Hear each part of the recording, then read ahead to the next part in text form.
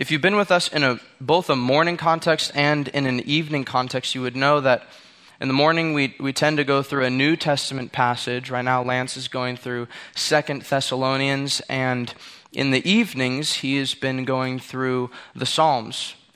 It's been an encouraging study. Right now he's on Psalm 84. And the Psalms are helpful for us because really it is the only book that is written to God, which is helpful for a number of reasons. It's Israel's song book, Israel's prayer book, and it's helpful for us because in certain times we are able to go to the Psalms, and when we are unsure of how to pray, we can fill our mouths with the words of the Psalms. So in a similar vein, Shane this morning preached from Revelation 5 in the New Testament, and this evening what I'd like to do is kind of continue the trend and preach from an Old Testament passage. So if you have your Bibles, turn to Exodus chapter 20. Exodus chapter 20. This is God giving to his people the 10 Commandments. A very important passage, a very sobering passage. Exodus chapter 20. Starting with verse 1. And God spoke all these words, saying, I am the Lord your God, who brought you out of the land of Egypt, out of the house of slavery. Verse 3. You shall have no other gods before me. You shall not make for yourself a carved image or any likeness of anything that is in heaven above, or that is in the earth beneath, or that is in the water under the earth. You shall not bow down to them or serve them, for I, the Lord, your God, am a jealous God, visiting the iniquity of the fathers on the children to the third and fourth generation of those who hate me, but showing steadfast love to thousands of those who love me and keep my commandments. You shall not take the name of the Lord your God in vain, for the Lord will not hold him guiltless who takes his name in vain. Remember the Sabbath day to keep it holy. 6 days you shall labor and do all your work, but the seventh day is a Sabbath to the Lord your God. On it you shall not do any work, you or your son or your daughter, your male servant or your female servant, or your livestock, or the sojourner who is within your gates. For in 6 days the Lord made heaven and earth, the sea and all that is in them, and rested on the seventh day. Therefore the Lord blessed the Sabbath day and made it holy. Honor your father and your mother, that your days may be long in the land that the Lord your God is giving you. You shall not murder. You shall not commit adultery. You shall not steal. You shall not bear false witness against your neighbor. You shall not covet your neighbor's house. You shall not covet your neighbor's wife, or his male servant, or his female servant, or his ox, or his donkey, or anything that is your neighbor's. Now when all the people saw the thunder and the flashes of lightning and the sound of the trumpet and the mountain smoking, the people were afraid and trembled. And they stood far off and said to Moses, You speak to us and we will listen, but do not let God speak to us lest we die. Moses said to the people, Do not fear, for God has come to test you, that the fear of him may be before you, that you may not sin. The people stood far off while Moses drew near to the thick darkness where God was. This evening I'd like to attempt to make fresh what is often, unfortunately, seen as dull or dry, and that is the 10 Commandments. This evening specifically, I'd like to go through the first of the 10 Commandments. You shall have no other gods before me. And this is not to say, I want to be careful with this, that the 10 Commandments in actuality are dry or dull. That's not the case, but unfortunately, our perception of the law, our perception of the 10 Commandments inclines itself there. So before we even touch the text, before we even get into the text, I'd like to put forward 3 statements in the negative that I hope will give us an understanding of not only the 10 Commandments, but of grace as well. Sometimes there is confusion over the law and grace, and I hope to provide 3 statements that will give clarity and also show that the law does function even today. It does have bearing on our lives. So as I said, I want to put forward 3 statements in the negative, and the first one is this: God's law is not devoid of grace.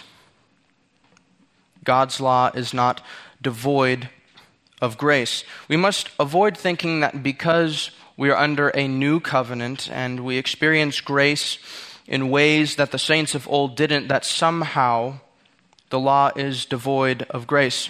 On the contrary, the very gift of the Decalogue to God's people is an act of His grace. Decalogue is just another word for the 10 Commandments. It's derived from the Greek Septuagint, deca and logos, which just means the 10 words. The Decalogue was an act of grace from God, and it's an act of grace in this sense. If you look at Exodus chapter 20, just verse 1, those first 3 words in my Bible, and God spoke. And God spoke. This is a big deal. If you remember later on when we have the instance of Elijah and the god Baal, or Baal as it's sometimes known, you have this rival of the gods, this battle of the gods, where they're trying to get the attention of Baal, and the worshipers of Baal are yelling to Baal. They're trying to get his attention. They even start to cut themselves to get his attention. But the text in 1 Kings chapter 18 is very clear. It says, there was no voice. There was no voice. But here, in Exodus 20, God spoke. If you think of the classic work from Francis Schaeffer, He is there and He is not silent. That is this right here, Exodus 20. And then I want to note, this is a very unique situation. If you turn over to the previous chapter, Exodus 19, why don't you look at verse 9? This is most interesting. Verse 9, and the Lord said to Moses, behold, I am coming to you in a thick cloud, that the people may hear when I speak with you, and may also believe you forever. So God is not just speaking to Moses. Oftentimes in the Old Testament, God speaks through His prophet. We're familiar maybe with the phrase, thus saith the Lord. So when the prophet speaks, God is also speaking. But this is different here. God is actually speaking to Israel. They are hearing His voice. Just think about that for a minute. That is profound. They are hearing the voice of God. The revelation of His requirements to His people is an act of His grace. Israel did not deserve any of this. They did not deserve it, yet God was clear and He was specific. God is not a God of confusion. He told them who He was, and He told them what He required. So that first point in the negative, God's law is not devoid of grace. And the second is this: God's grace does not abrogate the law. God's grace does not abrogate the law. It does not nullify the law. It does not cancel the law. And this is an important thing to realize as we think about grace and law. Here I'm really speaking of new covenant context. God's grace does not mean that we disregard the law and we continue to sin or think little of our sin. Romans 6 is very clear about that. Christ fulfilled the law. But make no mistake, He doesn't cancel the law. He does not abrogate the law. He doesn't nullify the law. He fulfills it. And even, my friends, He intensifies it at points. And you've heard maybe the formula, you have heard it said, but I say to you. He intensifies it. He brings the law from the outer person and brings it into the inner heart. The law does indict us. It exposes us of our sin. But we are still under a law in a sense. It's a different law, but it's the law of Christ. This law compels us to obey because it changes our affections. So God's grace is not devoid of grace, God's law is not devoid of grace, and then God's grace does not abrogate the law. And the final point in the negative is this: God's law is not anachronistic. God's law is not anachronistic. That's a big word, but it just basically means out of harmony in time. So when we look at the Decalogue, another notion kind of similar to the second point is that somehow the Decalogue is time-locked, that it's restricted to the Old Testament. The Decalogue, they would say, doesn't have bearing on our lives now because of its placement, because of its context. But let me show you why this thinking is actually faulty. Turn in your Bibles now briefly to Romans chapter 15. Romans chapter 15. Paul is continuing his discussion about the weaker brother and the stronger brother. He's identifying himself with the strong brother in verse 1. We who are strong have an obligation to bear with the failings of the weak and not to please ourselves. Let each of us please his neighbor for his good, to build him up. Now I'm at verse 3. This is very interesting. He uses a passage from the Old Testament, from Psalm 69, as his basis, as his argument for his next point. For Christ did not please himself, as it is written. And then here's the quote from Psalm 69. The reproaches of those who reproached you fell on me. Now watch this. Verse 4. For whatever was written in former days was written for our instruction. This is why Paul can go to the Old Testament and use this verse, because it's used for our instruction. That's his point, that through endurance and through the encouragement of the Scriptures, we might have hope. Paul is basically saying this: hope is realized when we not only read and understand, but when we obey the Decalogue, when we obey the things of the Old Testament. This is important. The Decalogue is not time-locked. So the 3 points again: God's law is not devoid of grace. God's grace does not abrogate the law, and God's law is not anachronistic. So now that we have a basis for this, we can turn back to Exodus chapter 20, which will be our focused passage for this evening.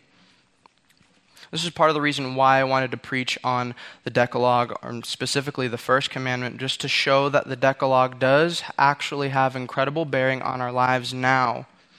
And what's interesting, as we will see, the first commandment really sets the tone for the rest of the commandments. So as we get back into our text, I have 3 points for you. And we're really only going to cover 2 verses, verse 2 of Exodus 20 and verse 3 of Exodus 20. But there is a lot here, and so we'll take our time. The 3 points are these. The first is revere God for what he's done. Revere God for what he has done. Notice verse 2 of Exodus 20. I am the Lord your God, who brought you out of the land of Egypt, out of the house of slavery. Really what we have here are 2 things. We have revelation and we have redemption. Revelation and redemption. First, God tells Israel who he is. He says, I am the Lord. Before the Lord gives his people his law, he brings their attention back to himself. This is important, and we're going to talk about this a little bit more in depth.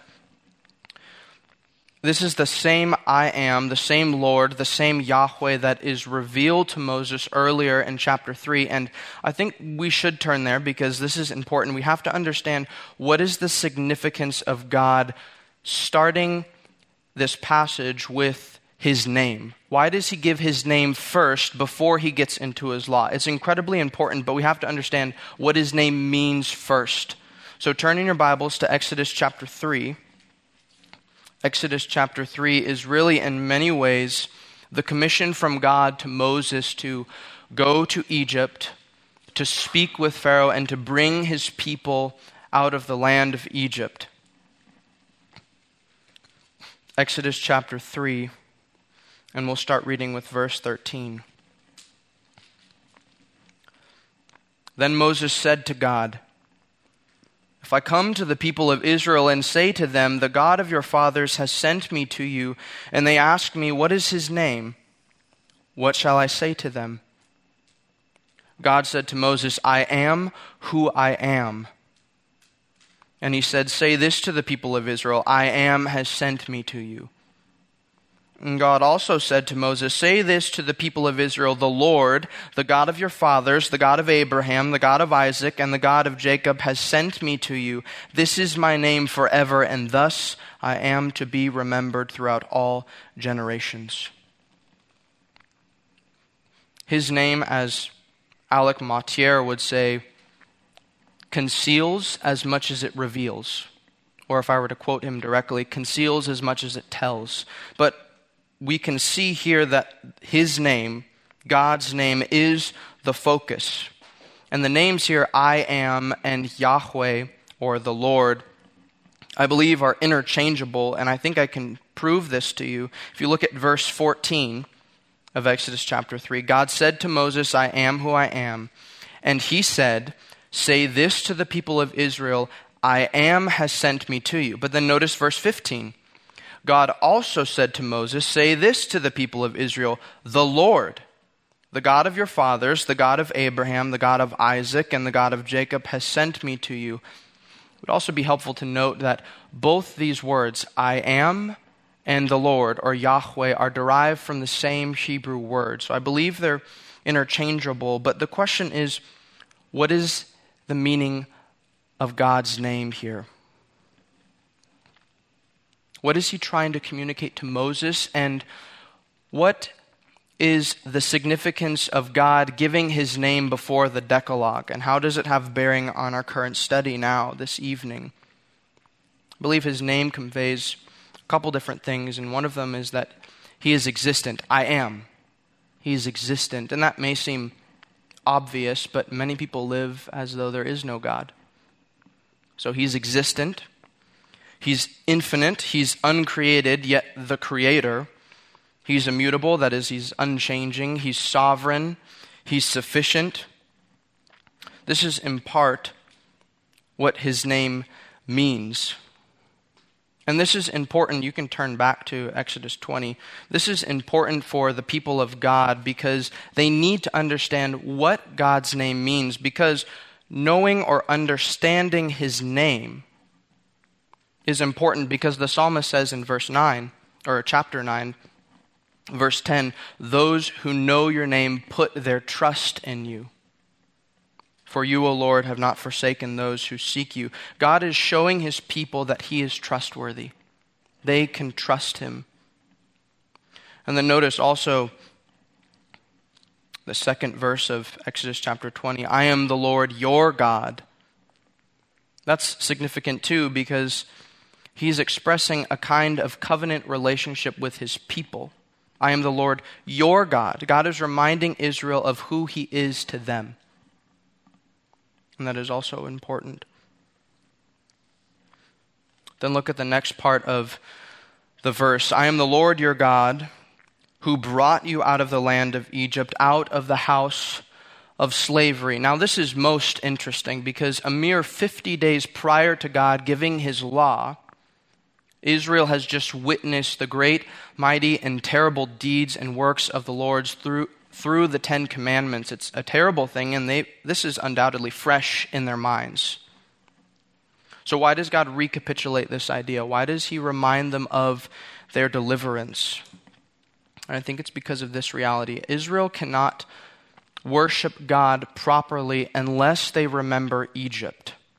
Or in other words, they cannot thank God for his 10 words of life until they bow in deferent reverence, remembering his 10 plagues of death. They must remember that their redemption was a costly affair. The great I Am delivered his people from Egyptian bondage. But notice this, in the New Testament, the great I Am drew near to his people who were enslaved by their own sin. Notice this. The great I Am delivered his people in the Old Testament from Egyptian bondage. But the same God, humbly clothed in human flesh, would also deliver his people from bondage, from the bondage of sin. Remember, in John chapter 8, Christ says of himself, before Abraham was, I am. Christ would come to deliver his people from bondage, a different bondage, but a bondage nonetheless, the bondage of sin. So the first point, revere God for what he has done. And the second is this, thank God for what he has given. Thank God for what he has given. We have acknowledged that Israel must remember God's 10 plagues of death before they can fully appreciate his 10 words of life. And it is important to further note that these words are in fact words of life and words of blessing. Oftentimes we may see God's commands as prohibitions from a God who isn't concerned about our good. But thankfully, Scripture corrects this faulty thinking. Turn to the book of Deuteronomy. I think this will be helpful. I kind of want to note a couple different passages that express this reality. Life and good. Life and flourishing. Turn to Deuteronomy chapter 4. That'll be our first passage, and we'll kind of look at multiple, but Deuteronomy chapter 4, verse 1. And now, O Israel, listen to the statutes and the rules that I am teaching you, and do them that you may live, and go in and take possession of the land that the Lord, the God of your fathers, is giving you. Do you see that there's life involved here. There's flourishing involved here. Notice also in chapter 4, verse 40. Verse 40 of Deuteronomy chapter 4, therefore you shall keep his statutes and his commandments, which I command you today, that it may go well with you and with your children after you, and that you may prolong your days in the land the Lord your God is giving you for all time. Again, flourishing, life. Turn to Deuteronomy chapter 5. Deuteronomy chapter 5, verse 33. Deuteronomy chapter 5, verse 33. You shall walk in all the ways that the Lord your God has commanded you. Notice the encouragement, the exhortation is to obey God. We're seeing the commandments are for our good. The commandments are for Israel's good. Therefore, they're flourishing. You shall walk in all the ways the Lord your God has commanded you, that you may live. There it is again, life. And that it may go well with you, flourishing. And that you may live long in the land that you shall possess. Notice in chapter 6 of Deuteronomy, verse 24. Verse 24 of chapter 6. And the Lord commanded us to do all these statutes, to fear the Lord our God for our good always, that he might preserve us alive, as we are this day. Again, life and flourishing. Turn to Deuteronomy chapter 10. We read this before our service, a very helpful passage. This next passage is interesting because it's really a summary sermon, if you will, of the first commandment. It's very interesting. In essence, it's another way of expressing the first commandment, though in this case, it's stated in the positive, whereas the first commandment in Exodus 20 is stated in the negative. And in covenant language, we see 5 important verbs that give shape to the first commandment. Notice this, and notice the verbs. Verse 12 of Deuteronomy chapter 10. And now, Israel, what does the Lord your God require of you but to fear the Lord your God? To fear. This is reverential awe of Yahweh. To walk in all his ways, to imitate him. To love him. This is covenant loyalty. Covenant loyalty to God. To serve the Lord your God with all your heart and with all your soul. This is similar to the command to love, but there's a bonded covenant language here because God has bought his people. He owns them. They then serve him with their will and with the seat of their affections. We keep reading. And to keep the commandments and statutes of the Lord. This is cautious and conscientious. This is observing the commandments of the Lord.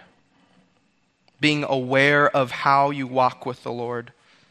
Verse 13, and to keep the commandments and statutes of the Lord, which I am commanding you today for your good. There it is again, flourishing. Life and flourishing. We see the law is for their benefit. It's for their good. These are not prohibitions from a God who is indifferent. The lawgiver is pleased with covenant loyalty and the fidelity of his people. But notice, the ones who keep his law are also benefited in the process. It is for their good. It is for their flourishing. It is for their life. Lastly, turn to Deuteronomy 30. This is towards the end of the book of Deuteronomy. And this final passage is a sort of summary of the whole book of Deuteronomy. It also would be helpful before we begin to read that these forms of obedience are not requirements to become God's people. That's an important note. God has chosen his people already. They are chosen. Obedience and adherence to the law are marks or fruits or results of becoming his children. Deuteronomy 30, verse 15. Deuteronomy 30, verse 15. See, I have set before you today life and good. There it is again. Life and flourishing. I have set before you today life and good, death and evil. If you obey the commandments of the Lord your God that I command you today by loving the Lord your God, by walking in his ways, and by keeping his commandments and his statutes and his rules, then you shall live and multiply. And the Lord your God will bless you in the land that you are entering to take possession of it.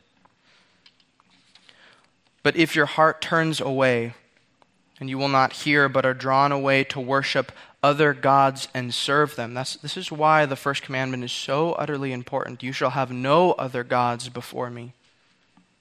Verse 18, I declare to you today that you shall surely perish if there is worship of these other gods. You shall not live long in the land that you're going over the Jordan to enter and possess. Verse 19, I call heaven and earth to witness against you today that I have set before you life and death, blessing and curse.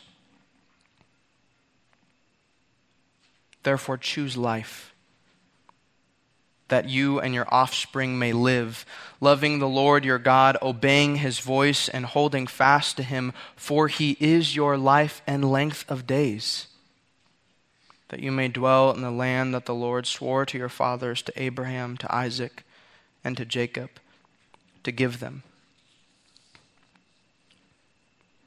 An important distinction should be made. God gives his people words of life, but in following them, the law in and of itself is not the source of life, but the lawgiver is. The lawgiver is the source of life. Notice that in verse 20.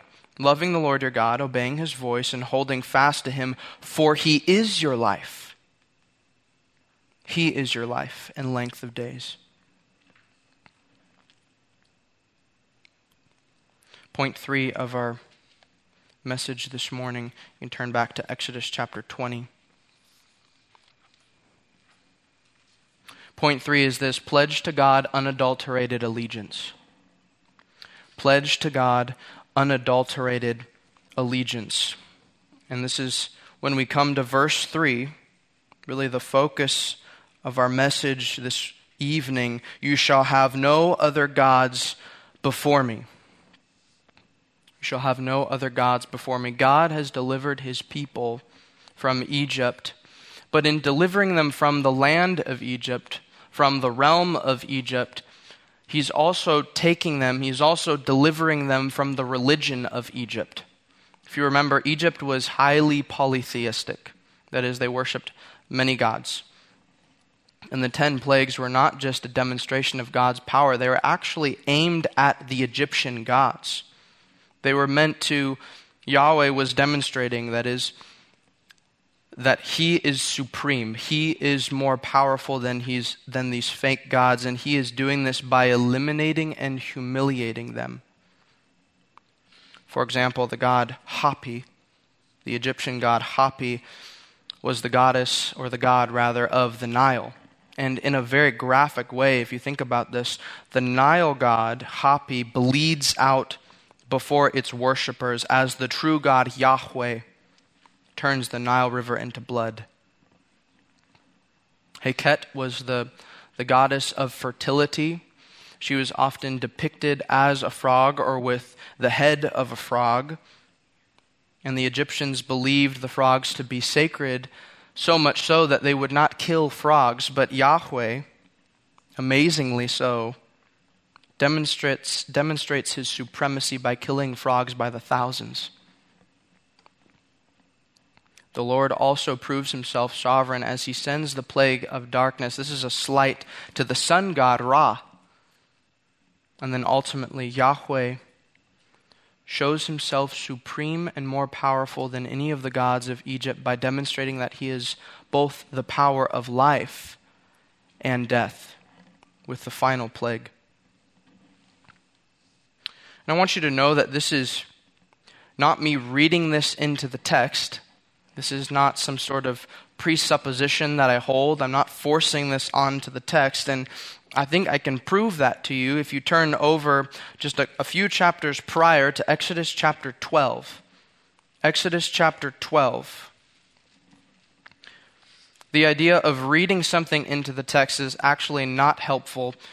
It's called eisegesis, where we have presuppositions and we force them onto the text of Scripture.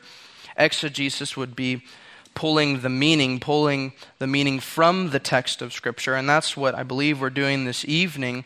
If you look at Exodus chapter 12, God is about to send his plague of death to Egypt.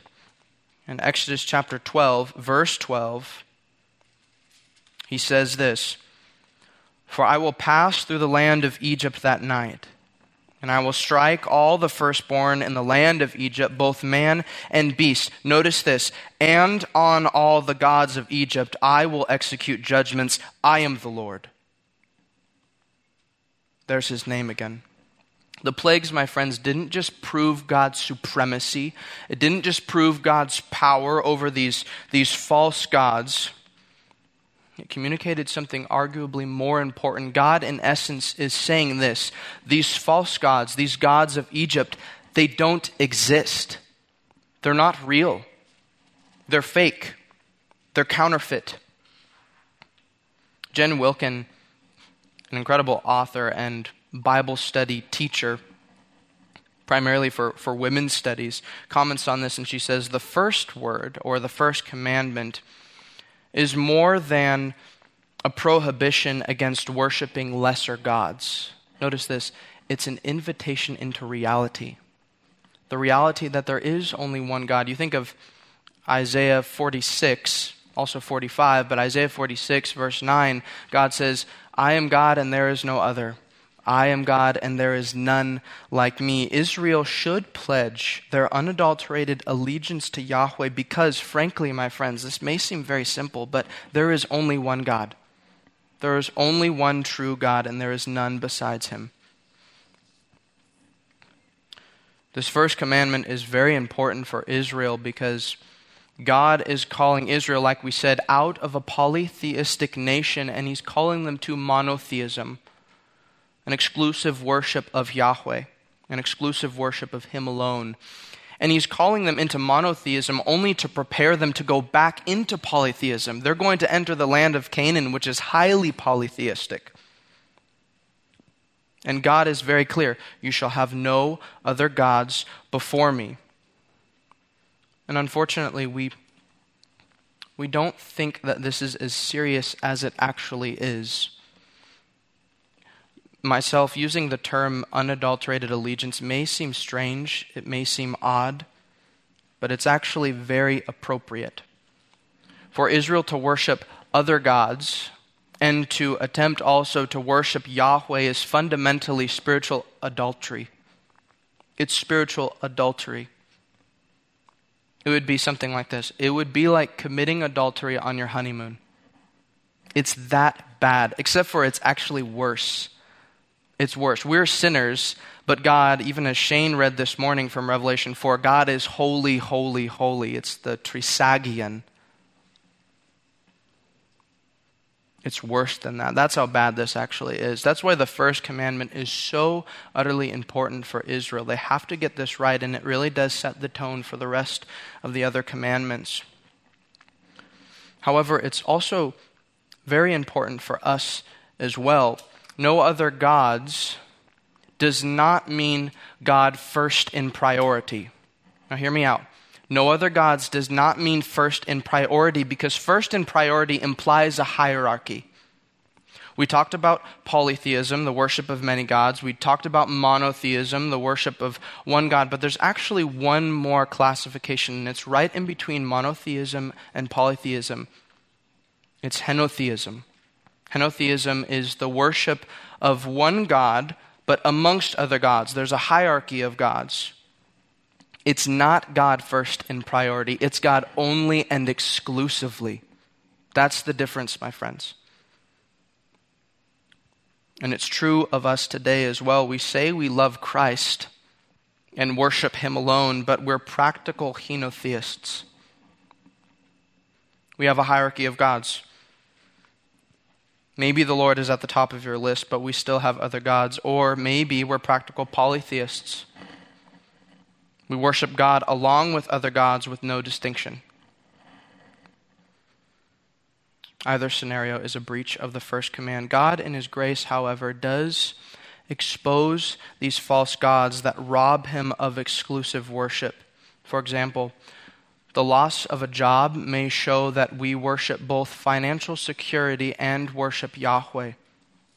He does that in His kindness to reveal those false gods. The apostate child may reveal a worship of having a perfect family and a worship to God. But these are false gods. And we would do well to follow in Jacob's steps. And I want to show you what I mean by this. Turn to Genesis 35. Genesis 35. Yahweh is about to call Jacob. He's calling him to Bethel, and He is to give him a new name. He's going to give him the name Israel. And God tells Jacob in verse 2 to put away the foreign gods that are among him and to purify himself. But notice this in verse 4. This is highly applicable even for us. Verse 4 of Genesis chapter 35. So they gave to Jacob, they being his family, they gave to Jacob all the foreign gods that they had, and the rings that were in their ears. Jacob hid them or buried them under the terebinth tree that was near Shechem. This is an important illustration for us because oftentimes under the terebinth tree was a landmark for idol worship or even idol sacrifice. And Jacob really could have destroyed these idols in many different ways. He could have cut them up. He could have burned them. But he buried them. A place that was used for idol worship and idol sacrifice has now become a burial ground. It's become a cemetery. He is committing in his heart that these are in fact dead. These are false gods. And we would benefit to do the same, to bury these false gods in our lives. I'd like to conclude with an important reason why I believe unadulterated allegiance is so important. And it's this: God has betrothed us. God has betrothed us. Turn to Hosea chapter 2. Hosea chapter 2. This is a lot of love language in this book, a lot of gross sin in this book, but very helpful for us. Hosea chapter 2. And I want you to note verse 19 and 20. Here we see God's steadfast love Hosea chapter 2, verse 19 and 20. And I will betroth you to me forever. I will betroth you to me in righteousness and in justice, in steadfast love and in mercy. I will betroth you to me in faithfulness, and you shall know the Lord. We are his bride, and he is the bridegroom. I want to read for you. I was reading this book earlier this week called The Promises of God by Charles Spurgeon. And he makes a comment on this passage from Hosea chapter 2. And I found it very encouraging, and I just want to read it for you. He says this, "Betrothed to the Lord, what an honor and a joy. My soul, is Jesus indeed yours by his own condescending betrothal? Then notice that it is forever. He will never break his engagement, much less sue for divorce against a soul joined to himself in marriage bonds. 3 times the Lord says, 'I will betroth you.' What words he heaps together to confirm the betrothal. Righteousness comes in to make the covenant legal, so none can forbid these lawful bands. Judgment sanctions the alliance with its decree, so none can see folly or error in the match. Steadfast love confirms that this is a love union, for without love, betrothal is bondage instead of blessing. Meanwhile, mercy smiles and even sings. Indeed, she multiplies herself into mercies because of the abounding grace of this holy union. Faithfulness is the registrar and records the marriage, and the Holy Spirit says amen to it, as he promises to teach the betrothed heart all the holy knowledge needed for its high destiny. What a promise. What a promise. So, my friends, I have one question for you tonight, and it's this. Have you pledged unadulterated allegiance to the Lord, to the true God? Have you pledged unadulterated allegiance to him? I think our response this evening, and we'll end a little bit early, but I think our response to this message could be even in a form of a song. Kimmy and Bruce are going to lead us in a final song called Take My Life and Let It Be. And I think it would be helpful. I have the lyrics in front of me here. Why don't you turn to hymn number 597? Hymn number 597. I want you to see this because this hymn is about comprehensive devotion to God. If there were a song that expresses unadulterated allegiance to God, this would be the song. I just want you to notice these verses. It's so comprehensive. He says, "Take my life and let it be, consecrated, Lord, to thee. Take my moments and my days, let them flow in endless praise." Every verse begins with take. He's giving to the Lord what is due to him. Life and time, hands and feet, voice and lips, silver and intellect, love and self, will and heart. This is unadulterated allegiance to God. Let's pray before we begin to sing. Lord, we thank you for this opportunity to understand your commands and see that they are indeed words of life for us. We pray now that we would give to you a comprehensive devotion. Would we pledge to you our unadulterated allegiance, Lord? Often we say that we love you, but by our actions we show that we actually hate you. Lord, would it not be so? Would we honor you? Would we serve you? Would we fear you? Would we keep your commandments, Lord? You are holy, and you are deserving of our praise and our devotion. So, Lord, we respond in song now. Amen.